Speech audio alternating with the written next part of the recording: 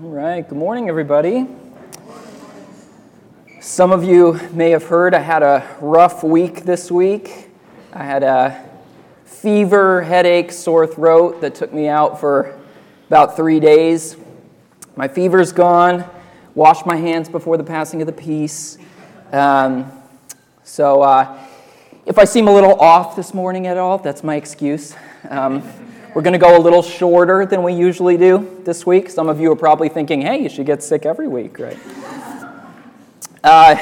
It's funny, the passage we're going to look at, Jesus says, I wish you were hot or cold, but instead you're lukewarm. And I have a bit of a different take on that passage this week because I kept alternating between hot and cold all week, and what I really wanted was to be lukewarm. So I promise I won't let that influence my interpretation. So, this is our 7th and final week in our series on the letters to the churches in Revelation. Our last stop along the postal route in 1st century Asia Minor is Laodicea. And I really think that this is a fitting one for us to end on because out of all the churches that we've looked at so far, this one is probably the most relatable for us in 21st century America. If we aren't making the same mistakes as Laodicea, we're at least susceptible to them. Now, why is Laodicea relatable? Well, I have two main reasons. One, this church wasn't really suffering from persecution. Same with us. I mean, yeah, occasionally we might experience some discrimination because of our faith, but generally speaking, even if you're in the more secular New England states in America, identifying as a Christian doesn't come with a great deal of risk, right? And that was true in Laodicea as well. The second reason we should find this church relatable is because they found security in their health and their wealth. They found security in their health and wealth. Laodicea was a prosperous city. They had what they needed and then some. And it was also home to a famous school of medicine. So people there had some of the best health remedies available to them of the time period. And the people in Laodicea were especially proud of three things, three sources of pride for their city. One, their banks. This was a wealthy banking center. Two, their soft raven black wool. Not that the Laodiceans actually, had wool growing out of them, but they were a textile city. They produced really nice black soft wool.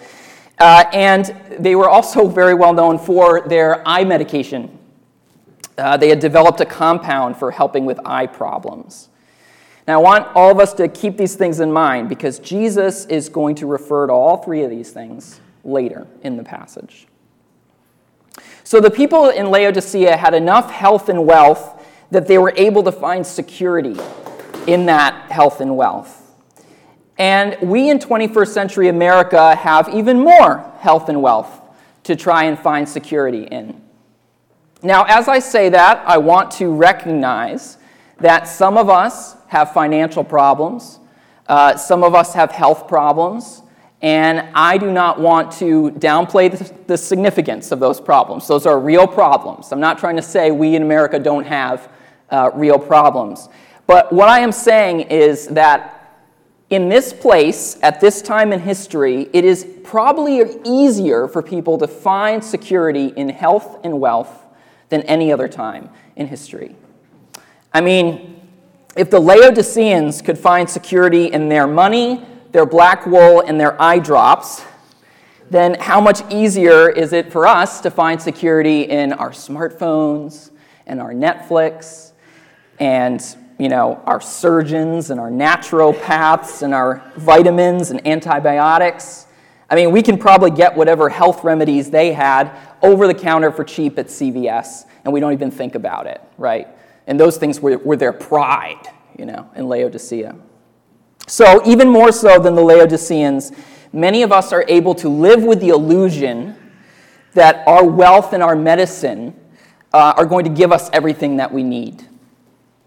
So we should definitely pay close attention to what Jesus has to say here. If you have a Bible and you want to follow along, turn to Revelation 3, starting in verse 14. Revelation 3:14. Let's say a quick prayer. Lord Jesus, we thank you for this morning where we can gather together and look at your word together. We pray that your Holy Spirit would dwell among us and in us, and that you would give us insight into this passage as we read, Lord. And I pray that your Holy Spirit would take these words and impress them upon us exactly the way that you want us to hear them, Lord. Bring these words to life and speak to us. In Jesus' name, amen.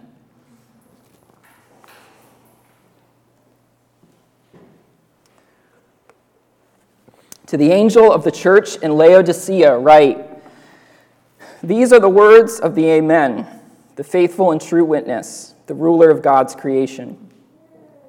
I know your deeds, that you are neither cold nor hot. I wish you were either one or the other.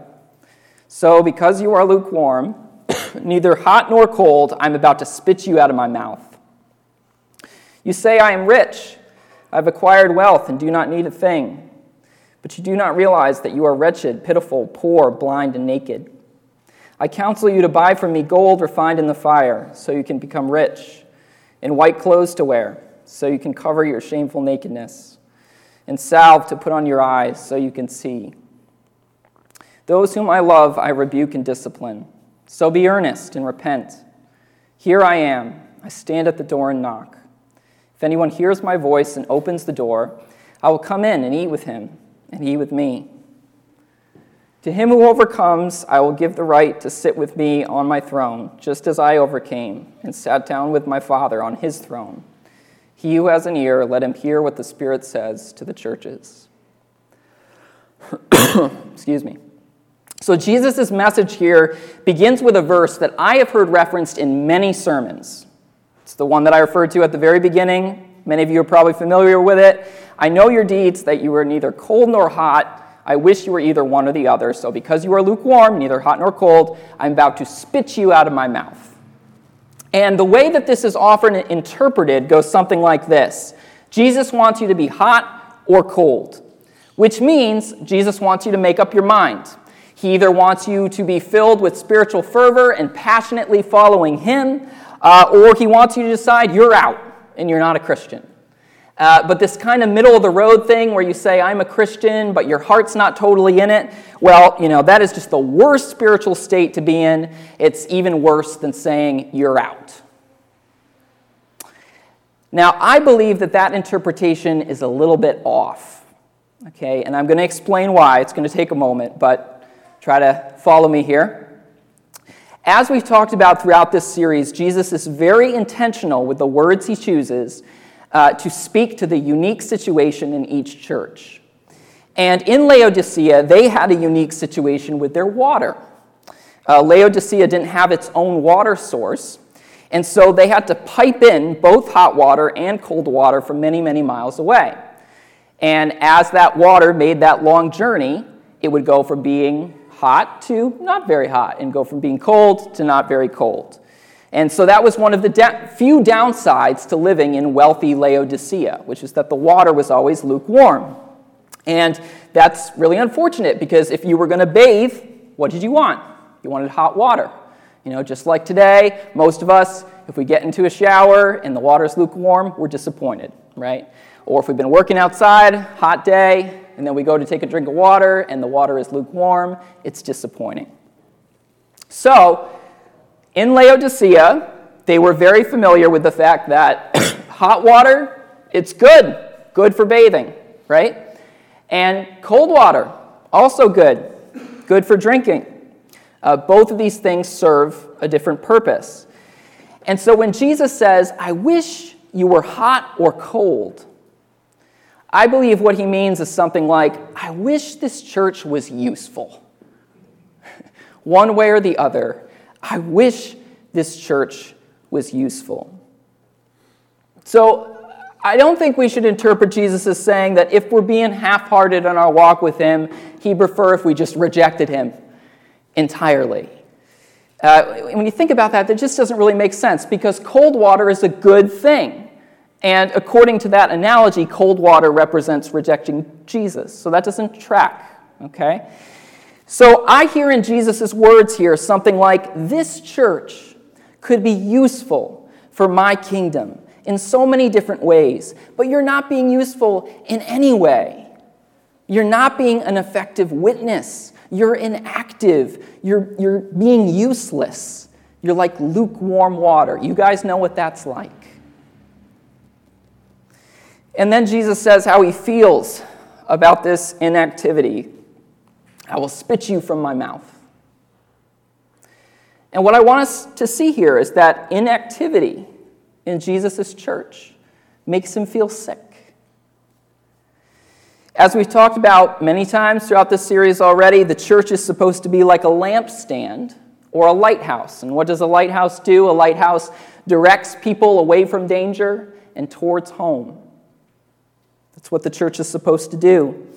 We're supposed to be salt and light in the world, but when the church doesn't do those things, that's distasteful to Jesus. When it's useless and inactive and it fails to be his hands and feet in the world, Jesus says, yuck, this is not what I had in mind for my church. And then Jesus goes on to identify the cause of this inactivity. And this is very, very significant, okay? This is verse 17. You say, I am rich. I have acquired wealth and do not need a thing. You see, Jesus is recognizing a link between the Laodiceans' wealth and their lukewarmness, their inactivity as a church. Now, quick disclaimer. It is not a sin to be wealthy, okay? Provided that you have earned your wealth in God-honoring ways and you haven't been ripping people off, it's not a sin to have wealth. But the way I like to put it is when we have a lot of wealth, it comes with a high risk of sinning. It's the same way with anger. Anger is not necessarily a sin in and of itself. Some anger is a healthy response. But when we get angry, the chance that we're going to sin dramatically increases. Managing anger without sinning is very hard. And similarly, managing wealth without sinning is very hard. Because as soon as we have wealth, there's a temptation to find our hope and our security in that wealth. There's a temptation to let that wealth make us so comfortable that we don't really think about God. Because we don't feel like we need him, right? Because, hey, we're all set. We've got our health and our wealth. And we can maintain this illusion of control. But Jesus says to the Laodiceans who have fallen into this trap, he says, you do not realize that you are wretched, pitiful, poor, blind, and naked. And of course, what Jesus is saying is that spiritually speaking, the Laodiceans are very, very needy. You know, physically they might not be needy, but spiritually they're starving. Spiritually they're blind. Spiritually they're in poverty and naked and pitiful because they've allowed their physical wealth to blind them. And then Jesus is very clever, as he always is. He's often more clever than we give him credit for, because he takes those three sources of Laodicean pride and security that we talked about earlier, remember, money, black wool, and eye medication, and he says, you need to get those things from me. He says, I counsel you to buy from me gold refined in the fire so that you can become rich. Not gold from the Laodicean banks, right? Gold from me. And he says, I counsel you to get from me white clothes to wear so you can cover your shameful nakedness. In other words, forget that black wool that you're finding so much security in. If you're going to find security, you need to be clothed by me. And the white robe is a symbol of the fact that he's not just talking about clothes here, right? He's talking about being clothed with his righteousness, clothed with the gospel of grace. That's where you need to find your hope and security. And then lastly, he says, Get from me salve to put on your eyes so you can see. In other words, don't put so much hope and security in these medicinal remedies that are being offered. Put it in my ability to give you spiritual sight. Now, of course, Jesus isn't literally saying, don't get money from the bank, don't wear black wool, don't use eye medication. But he's saying, don't look to these things for your hope and security in life. Because if you're looking to the bank for hope and security, then spiritually you are poor. If you're looking to your fashionable clothes for hope and security, then spiritually you are naked. And if you're looking to modern medicine for your hope and security, spiritually you're blind. And again, money, nice clothes, medicine, nothing wrong with these things. But if they become the things that our hope is in, the things that we define ourselves by, the things that we're trying to use to cover up our shame, then we're on dangerous ground. We are looking for security in things that cannot deliver. Wealth comes and goes. You might have it one day, but who knows what's going to happen the next. Nice clothes are good, but whether we have them or not, our appearance still fades over time, right? Modern medicine does wonders, but we do all still die. I remember watching a documentary a few years ago about a very interesting guy named Ray Kurzweil. Has anyone heard of this guy, Ray Kurzweil? Patrick? All right, at least one. I don't think he holds any serious credentials, really, but he calls himself a futurist. And he's an author, and he's written several books where he's made predictions about technological advancements, and some of them have been right on. Of course, they don't talk as much about the fact that a bunch of them have not come true as well. But he has had some luck, or, I don't know, insight. But anyway, in this documentary, Kurzweil was talking about how he's convinced that science is advancing at a rate such that if we can all just stay healthy a little bit longer, then we're going to reach a key point in history where scientists will have developed enough technology, medical advancement, that they'll be able to extend our lives. And during that extension, he says, they'll figure out a way to extend them again. And basically, if we can just last a little bit longer, we don't have to worry about death anymore. And Kurzweil was in his 60s when this documentary was made. He's in his 70s now. He takes over 100 supplements every day just to make sure that he can preserve himself long enough to get to this time in history. And I remember that early in the documentary, he said something like, sometimes I think about death, and then I think about how happy I am that I won't ever have to die. And I remember thinking, man, that line just has tragedy written all over it. Science is good. Medicine is good. These are gifts from God. But they cannot provide our ultimate solution. And I wish Ray Kurzweil many more years of healthy life. But if I'm the one making the predictions, my prediction is Ray Kurzweil will eventually die. And if he's looking for eternal life, I think a much more sure hope can be found through the resurrected Jesus. The essential message in these verses is find your hope and security in me. A church becomes active and alive the moment its people realize that knowing Jesus is more valuable than anything. Right? More valuable than any amount of money, more valuable than anything that can be bought on Amazon, more valuable than any health remedy or nutritional program. That's the key to a church coming alive. It's that realization.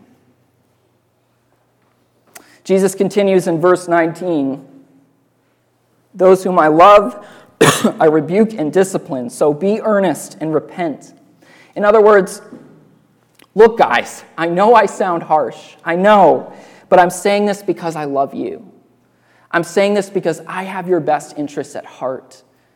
So change your attitude. Stop looking to this stuff for your hope and security. And then he says another quote that's used in many sermons, probably even more sermons than the "I wish you were hot or cold" line. He says, "Here I am, I stand at the door and knock. If anyone hears my voice and opens the door, I will come in and eat with him, and he with me." Is this familiar? These words are usually used in evangelistic sermons to encourage people who are not believers to open the door of their hearts and let Jesus in. And I don't think there's anything wrong with using this verse in that way. I believe Jesus does, in a sense, stand at the door of people's hearts and knock and invites us to let him in. I do believe that. But what I want us to notice is that when Jesus said this, it wasn't an invitation to convert to faith. Because the people that he was talking to, this was the church, right? These are the people who have converted. What this was an invitation out of lukewarmness, right? An invitation out of lifeless spirituality into life. And if any of us feel lukewarm this morning, if we feel inactive or useless in our faith, if any of us feel like we've gotten too comfortable and complacent in life and we're really finding our hope and security in the wrong things and health and wealth and technology and medicine, Jesus is knocking on the door of our hearts and he's saying, "Let me have dinner with you. Let me have more of a relationship with you." In those days, just like today, sitting down for a meal with somebody was a way of getting to know them, right? It was a way of building relationship, a way of expressing friendship. As I read this, I'm reminded of how, in middle school, it was so important what lunch table you sat at, right? And this is kind of like Jesus is saying, "I want to sit at your lunch table. Will you let me do that?" And when we say yes to that invitation, that is the key to pulling us out of our lukewarmness. It's having that relationship with Jesus. It's being with him like friends, having a meal together. Most of us have heard something like this for our entire lives as Christians. If you're a believer, especially if you've grown up in evangelical churches, you have heard things like this all your life. If you want to be spiritually healthy, stay close to Jesus. Have a quiet time. Read your Bible. Pray, right? Listen for his voice. It's not about religion. It's about relationship. Now, how many of us have heard that one? To be honest, I've always cringed a little bit when I hear that one because I'm like, well, most people when they hear the word religion, they're thinking a system of belief that helps to make sense of the world. And that is what Christianity is, okay? So, let's not deny that. But there is a sense in which this is true as well because this is a religion that is about being in communion with God, about being in relationship with him. That is the way that we make sense of life. And, all those things that we've heard over and over again, stay close to Jesus, abide in him, pray, read your Bible. Jesus is affirming those things here because he's saying, I want a real relationship with you. This is the key to coming spiritually alive. I don't just want to be on the periphery of your life. I want to be at the center. And notice, he doesn't say to them, get rid of all your money, get rid of your black wool clothes, burn up all your secular records. That's not what he leads with here. He says, keep company with me. Have dinner with me. And he says the same thing to us today.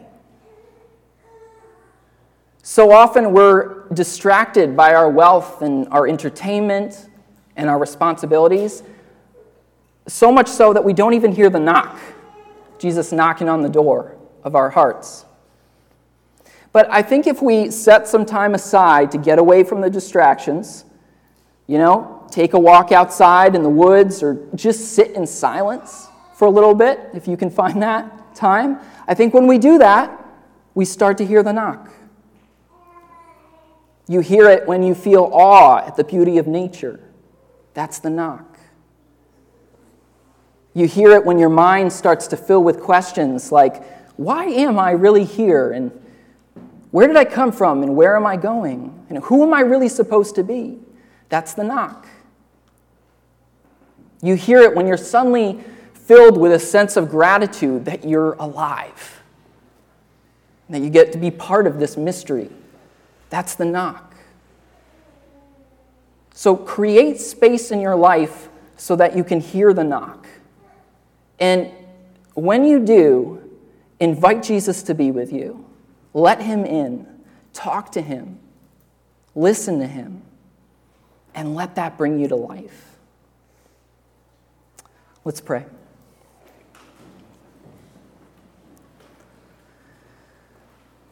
Lord Jesus, this morning I pray that we would hear the knock. And I pray that we wouldn't just let it be drowned out by distractions or by health or wealth, but that we would open the door and commune with you.